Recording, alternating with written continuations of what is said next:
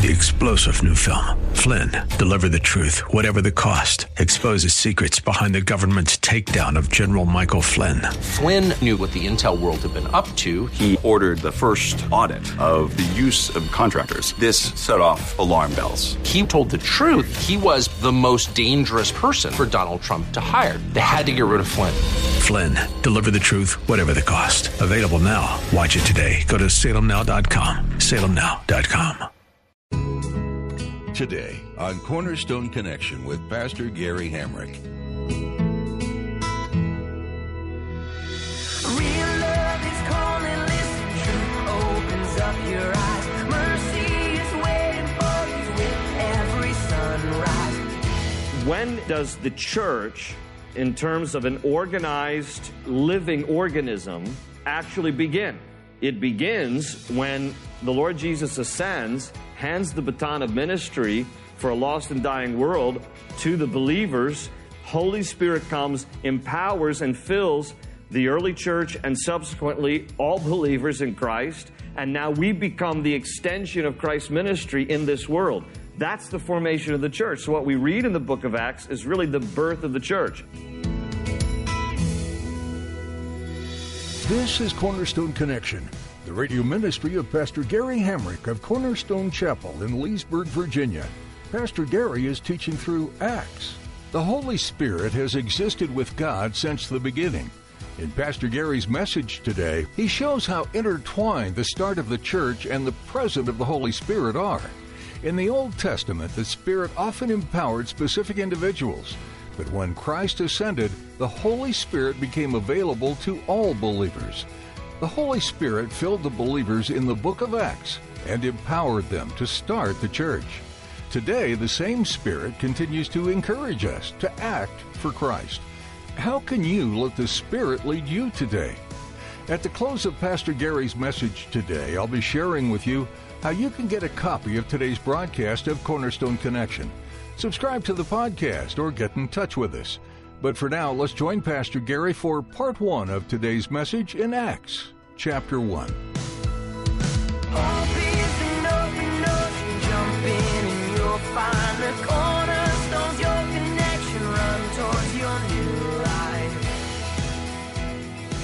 Book of Acts, chapter 1. I say in jest about let's start a good church split and study the book of Acts, but truthfully, many of you probably are aware of the fact that the subject of the Holy Spirit and the subject of the baptism of the Holy Spirit and then things that go with that subject, like the gifts of the Spirit, are somewhat controversial and can be divisive in some churches.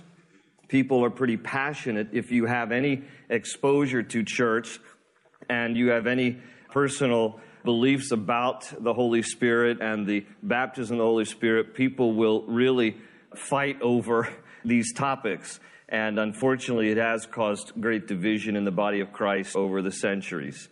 Obviously, I hope that's not the case for us. But what I am going to challenge you to do is, as we read through the book of Acts, for you just to simply to ask the Lord for fresh eyes, to read the scripture with fresh eyes. Because the subject needs to be read from the standpoint of, what does the Bible say, not what does my tradition say? Now, I'm thankful for my tradition. I grew up in the church. Even though I grew up in the church, didn't really get saved till I was 15. And I can tell you that there's some things in my tradition that I had to re-examine in light of God's Word. For example, my tradition taught infant baptism. And so I was baptized as an infant. In fact, my grandfather was a pastor, baptized me, water baptized, when I was just an infant. But then when I started reading the scriptures and began to see how, well, really water baptism are for those who make a profession of faith in Christ, I realized that my tradition, as fond as it is, was not really biblical in that one regard at least.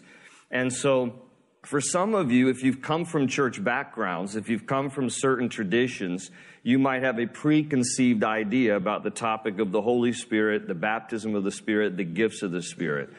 And I'm just going to ask, maybe those preconceived ideas and those traditions are biblical. Maybe they line up, but maybe they don't. And as we read through this, just ask the Lord for fresh eyes and fresh ears and a fresh heart to just kind of read Scripture, and may it challenge all of our traditions. because it really needs to be about what does the Bible say.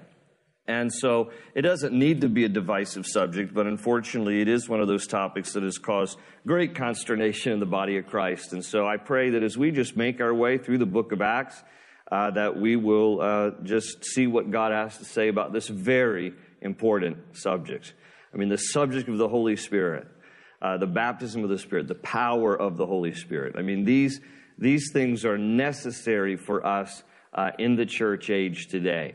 I'll tell you that, my introduction to the whole book might even be a little bit longer than what we actually get through in the first chapter. But we're going to take our time. We're going to go through this. This is heavy, important, detailed stuff for us. And it's a great handbook for how the church should look, function, operate, and be even in today's age. So, and by the way, I alluded to those of you who might have certain traditions or preconceived ideas. And then there are people who, you've just come to church, maybe you're saved, you don't have any preconceived ideas about much anything related to the Bible, and you are a breath of fresh air because there's none of this holding on to the death about certain things. You're just like wide open to, okay, what does God say? What does the Bible say? So whether you have tradition and church background or no church background, I'm glad that all of you are here. So for you note takers, let's dive in a little bit to an intro here. The writer of the book of Acts is Luke. He is the only Gentile writer of Scripture. He is the same Luke who wrote the gospel that bears his name, the Gospel of Luke. But all the other writers of the Bible were Jewish. Now, of course, God is the author of Scripture, but he used different men to be instruments of his communication. So when I say the writer, Luke is the writer, but God is the author. And Luke is inspired to write what we have here in the book of Acts. It is written sometime between the years 60 and 69 A.D. Luke was a physician and a traveling companion of Paul. The book of Acts that we're about to read and the Gospel of Luke are both addressed to Theophilus. You'll see it in chapter 1, verse 1, the same thing you see in Luke 1:1. And there is some debate as to who or what is Theophilus. So one idea is that it may very well be Luke's employer, because as a physician in the day, if you were a physician, I know that carries some clout in today's culture, but not back in the day. Back in the day, if you were a physician, you were probably somebody's slave. You were their indentured servant. You belonged to them. You provided a service to them, but you were basically employed by them. So Theophilus might be Luke's employer, or it could be a pseudonym. Some believe that it is a pseudonym for the church because Theophilus in Greek is a translation of theos and phileo, and it translates lover of God. So it could be that Luke is writing to the church in general, to believers, and is using Theophilus as a pseudonym. We don't really know. The Acts of the Apostles, that's what the book of Acts means. It is the Acts of the Apostles. It really could be called the Acts of the Holy Spirit through the Apostles, because what we read about through the book of Acts are some incredible displays of the power and the work and the ministry of the Holy Spirit. There are 28 chapters. There are roughly 30 miracles over a period of 31 years. Now, again, because the predominant theme is the Holy Spirit, we got to spend just a little bit of time first talking about the Holy Spirit, because the book of Acts really is a book about the Holy Spirit and the church. The term Holy Spirit, those words, that phrase is found 57 times throughout the book of Acts. So who or what is the Holy Spirit? We got to get a baseline of definition here before we really dive into this book, so we understand who or what is at work here when we talk about the Holy Spirit. Number one, the Holy Spirit is a real being. He is the third person of the Trinity. Again, the Bible displays God as one God who reveals himself in three persons: God the Father, God the Son, Jesus, and God the Holy Spirit. So when we speak of the Holy Spirit, we're speaking of that third part of the Trinity, or we could also say the triune Godhead. One God, but he reveals himself in three persons. So when we speak of the Holy Spirit, that's who we're speaking of, the third part of the Trinity. And to point out the idea that the Holy Spirit is a real being versus like just kind of this mystical, kind of mysterious thing, we point to a couple of things. First of all, that Jesus uses personal pronouns to describe the Holy Spirit. In John 14:16-17, listen to the number of times that Jesus uses the personal pronoun. He says this, "And I will ask the Father, and he will give you another counselor to be with you forever, the Spirit of truth. The world cannot accept him because it neither sees him nor knows him, but you know him, for he lives with you and will be in you." So the Holy Spirit is not to be talked of as an it.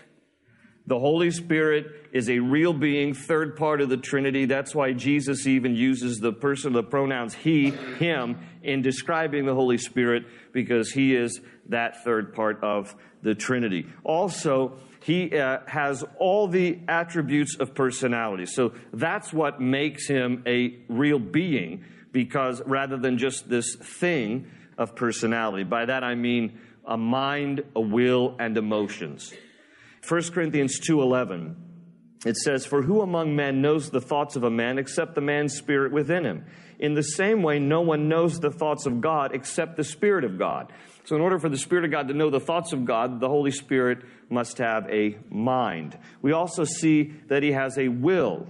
In 1 Corinthians 12:11, it says, "All these are the work of one and the same Spirit," talking about the gifts of the Spirit, "and he gives them to each one just as he determines," or King James says, just as he wills. So the Holy Spirit has a will. Finally, the Holy Spirit has emotion. Ephesians 4:30 says, "And do not grieve the Holy Spirit of God, with whom you were sealed for the day of redemption." It is possible for us to grieve the Spirit of God. So he has emotion. And so those things combined, a mind, will, and emotion, is what then attributes unto the Holy Spirit the idea of personhood in the sense of being a real spiritual being. Number two about the Holy Spirit is that the Holy Spirit has always existed, being co-equal and co-eternal with God. We see him, for example, present at the time of creation.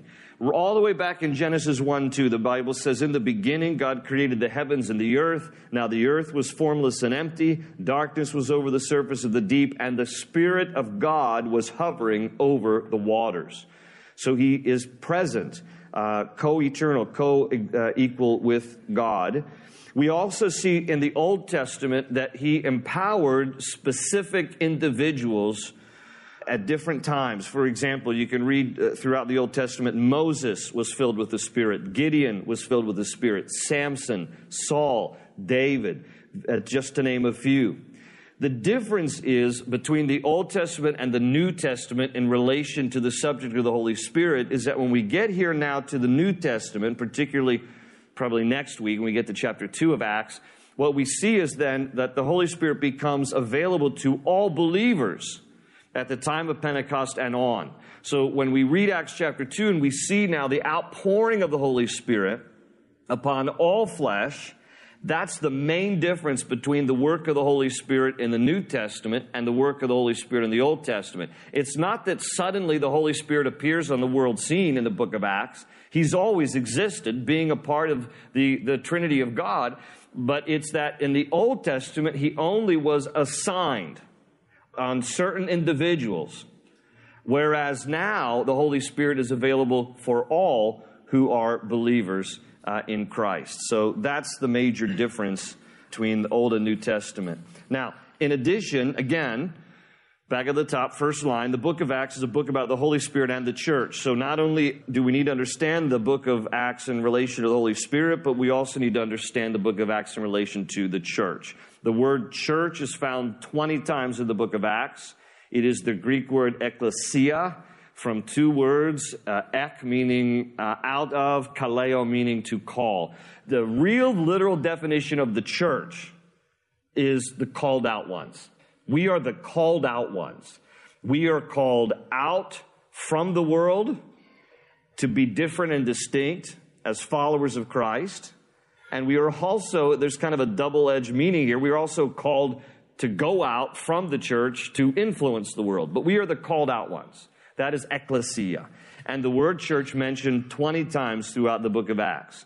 And in particular, what the Bible in Acts communicates to us about the church is, first of all, the birth of the church.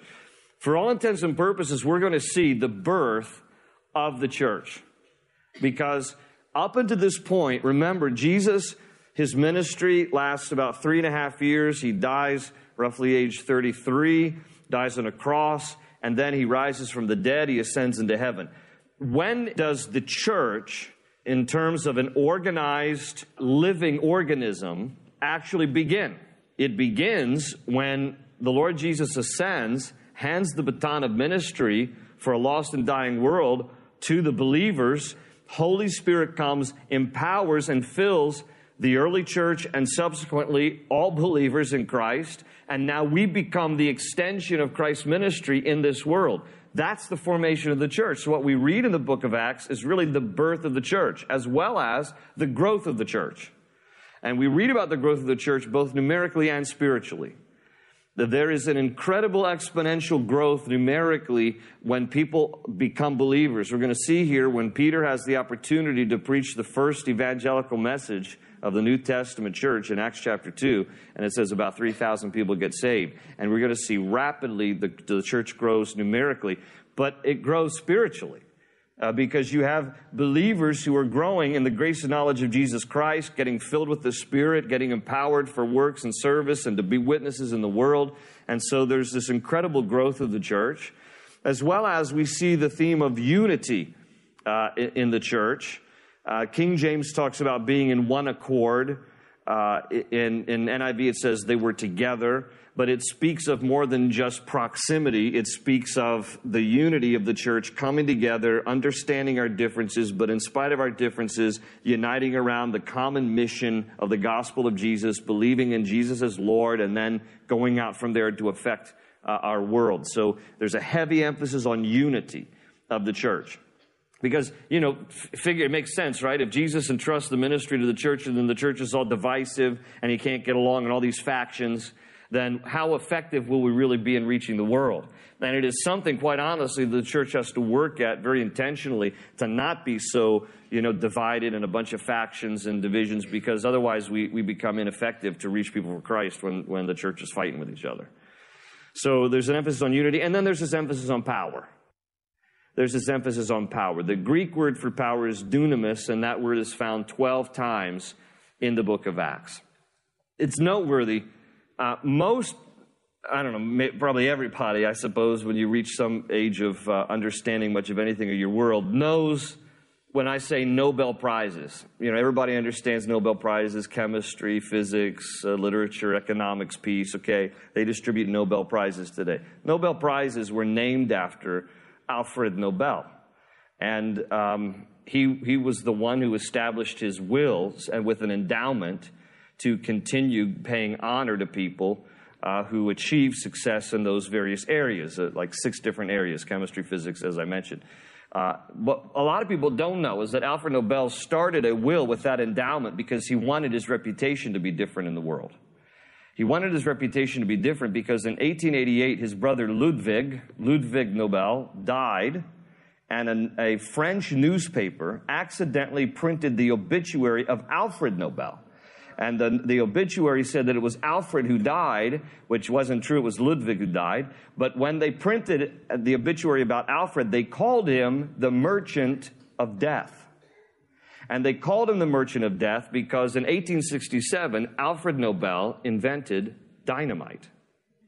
He's only today known for Nobel Prizes. That's his legacy. But he determined to rid his legacy of that title, Merchant of Death, in that accidental obituary, and the newspaper called him the Merchant of Death because after he invented dynamite, they saw the potential for the destruction of dynamite, didn't think it was a good thing.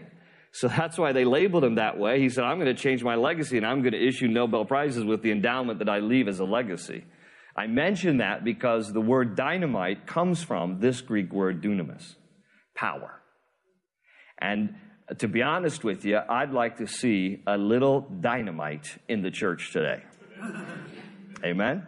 That the power of the Holy Spirit would just begin to do some explosive things in a good way, not in a destructive way, but do some explosive, powerful things in the lives of individuals and in the life of the church. So this is our subject matter for tonight, and let me read here from chapter 1. I'm going to read the first 11 verses, and then if we have time, we'll finish out the chapter. But first 11 verses, and then we'll come back and we'll dig out these verses. So let me just read the whole section first. Verse 1 says, "In my former book, Theophilus, I wrote about all that Jesus began to do and to teach until the day he was taken up to heaven, after giving instructions through the Holy Spirit to the apostles he had chosen. After his suffering, he showed himself to these men and gave many convincing proofs that he was alive. He appeared to them over a period of 40 days and spoke about the kingdom of God. On one occasion, while he was eating with them, he gave them this command: 'Do not leave Jerusalem, but wait for the gift my Father promised, which you have heard me speak about. For John baptized with water, but in a few days you will be baptized with the Holy Spirit.' So when they met together, they asked him, 'Lord, are you at this time going to restore the kingdom to Israel?' He said to them, 'It is not for you to know the times or dates the Father has said by his own authority, but you will receive power,'" there's dunamis, power, "'when the Holy Spirit comes on you, and you will be my witnesses in Jerusalem and in all Judea and Samaria and to the ends of the earth.' After he said this, he was taken up before their very eyes, and a cloud hid him from their sight. They were looking intently up into the sky as he was going, when suddenly 2 men dressed in white stood beside them. 'Men of Galilee,' they said, 'why do you stand here looking into the sky? This same Jesus, who has been taken from you into heaven, will come back in the same way you have seen him go into heaven.'" All right, let me break down these first 11 verses, and I'm going to break them down, first of all, by 3 important things we learn actually still here about Jesus, because this is the closing chapter of his public ministry. Sometimes we read Matthew, Mark, Luke, and John, we think, well, that's the end of his public ministry. Not yet. First 11 verses here communicate the closing chapter, the closing book of his public ministry. And one of the things we find here in these first 11 chapters is that Jesus remains on earth for 40 days after his resurrection. When Jesus was crucified, he was buried. 3 days later, he rose again. And then he still continued to walk on earth in his glorified body for 40 more days. And that's what we read there in verse 3. It says he appeared to them over a period of 40 days and spoke about the kingdom of God. And in 1 Corinthians 15:6, it even points out, Paul points out that on one occasion, Jesus even appeared at one moment to 500 people. So he, at various times, over a period of 40 days, appeared to different individuals and gave many convincing proofs, it says here, that he was alive. Apparently, there, verse 3, it implies that his own disciples were still a little bewildered, like, are you sure you're legit? Yes, I'm legit. So that's one thing we find here from these first 11 verses. The other thing that we find here is that Jesus reminds his disciples about the Holy Spirit and their witness. And that's the section we'll talk in a minute about, the baptism of the Holy Spirit, and that he calls them to be witnesses. And then the third thing we're going to see here in this text is that Jesus then returns to heaven from earth. The Bible tells us that Jesus came from heaven, again, being part of that Trinity of the Godhead, so God the Father, Son, Holy Spirit, that when God entered the world, he condescended to our level, took on flesh. That's Jesus. And now after Jesus' ministry is complete, he's ministered, he has died, he has been buried, he rose again, and now he ascends, he returns back into heaven after these 40 days following his resurrection.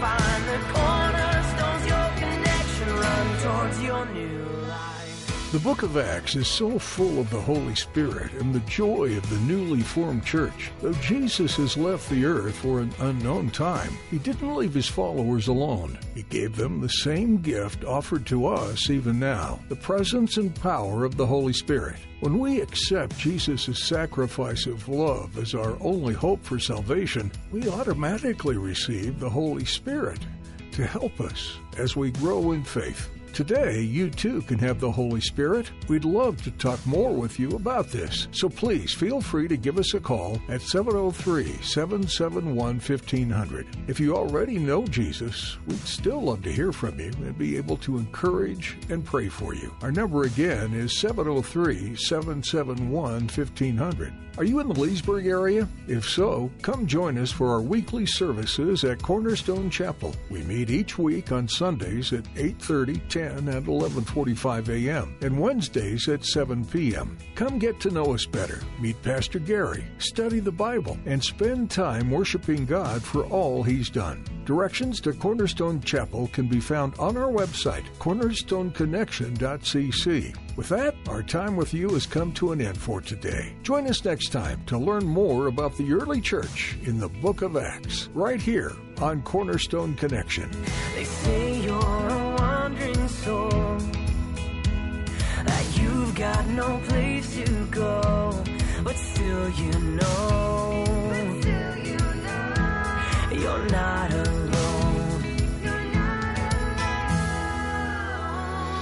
Real love is calling, listen, truth opens up your eyes. Mercy is waiting for you with every sunrise. Hope is an open ocean, jump in and you'll find the cornerstones, your connection, run towards your new life.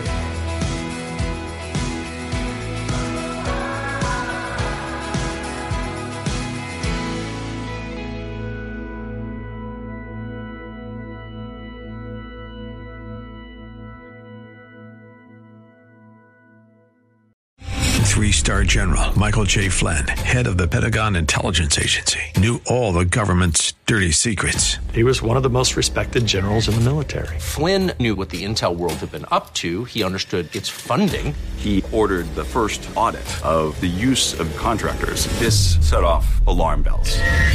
The explosive new documentary, Flynn, Deliver the Truth, Whatever the Cost, uncovers the facts behind this scandal. Flynn told the truth. He was the most dangerous person for Donald Trump to hire. I find out the worst enemy that I'm going to face in my life is right here in America. They took my assessment and they wanted me to change it. And I was like, I'm not changing it. They had to get rid of Flynn. With in-depth interviews, archival footage, and never-before-seen personal records of the man behind the headlines. I just felt like I was drowning. Flynn, Deliver the Truth, Whatever the Cost. Available now. Watch it today. Go to salemnow.com. salemnow.com.